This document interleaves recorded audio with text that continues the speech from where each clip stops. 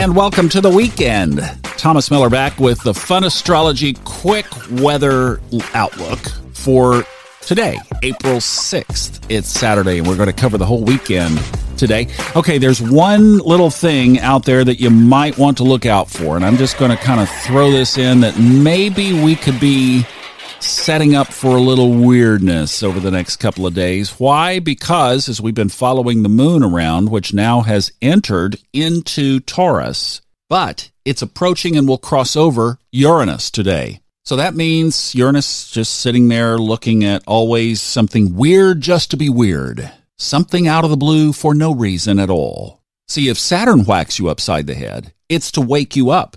If Uranus whacks you up against the side of the head, it's just being playful, it's being funny, it's just being a jokester. It's just being Uranus. You know, these planets and luminaries and this whole system reflects what goes on in our life. That's all it is. It just reflects life on a chart that we can look at.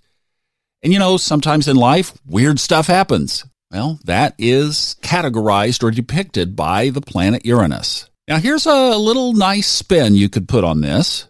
This is stretching it a little bit. You astrologers listening right now, just plug your ears. I'm going to stretch it a little bit. Well, you know it's not that big of a stretch. But right now, Jupiter is coming into an area, well, it's about to go retrograde, so this isn't going to last for long.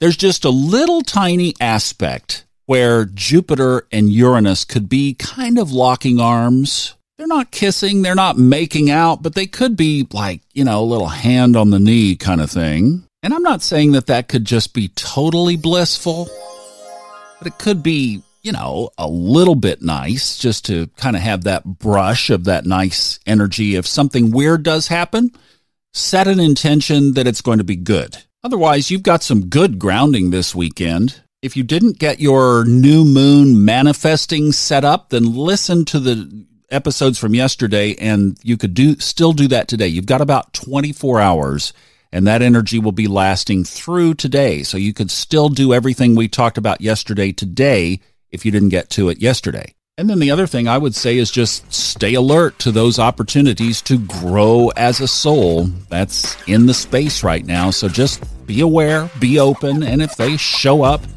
jump on them and say, I'm ready. I want to make some changes, baby. Have a great weekend. We'll see you on Monday.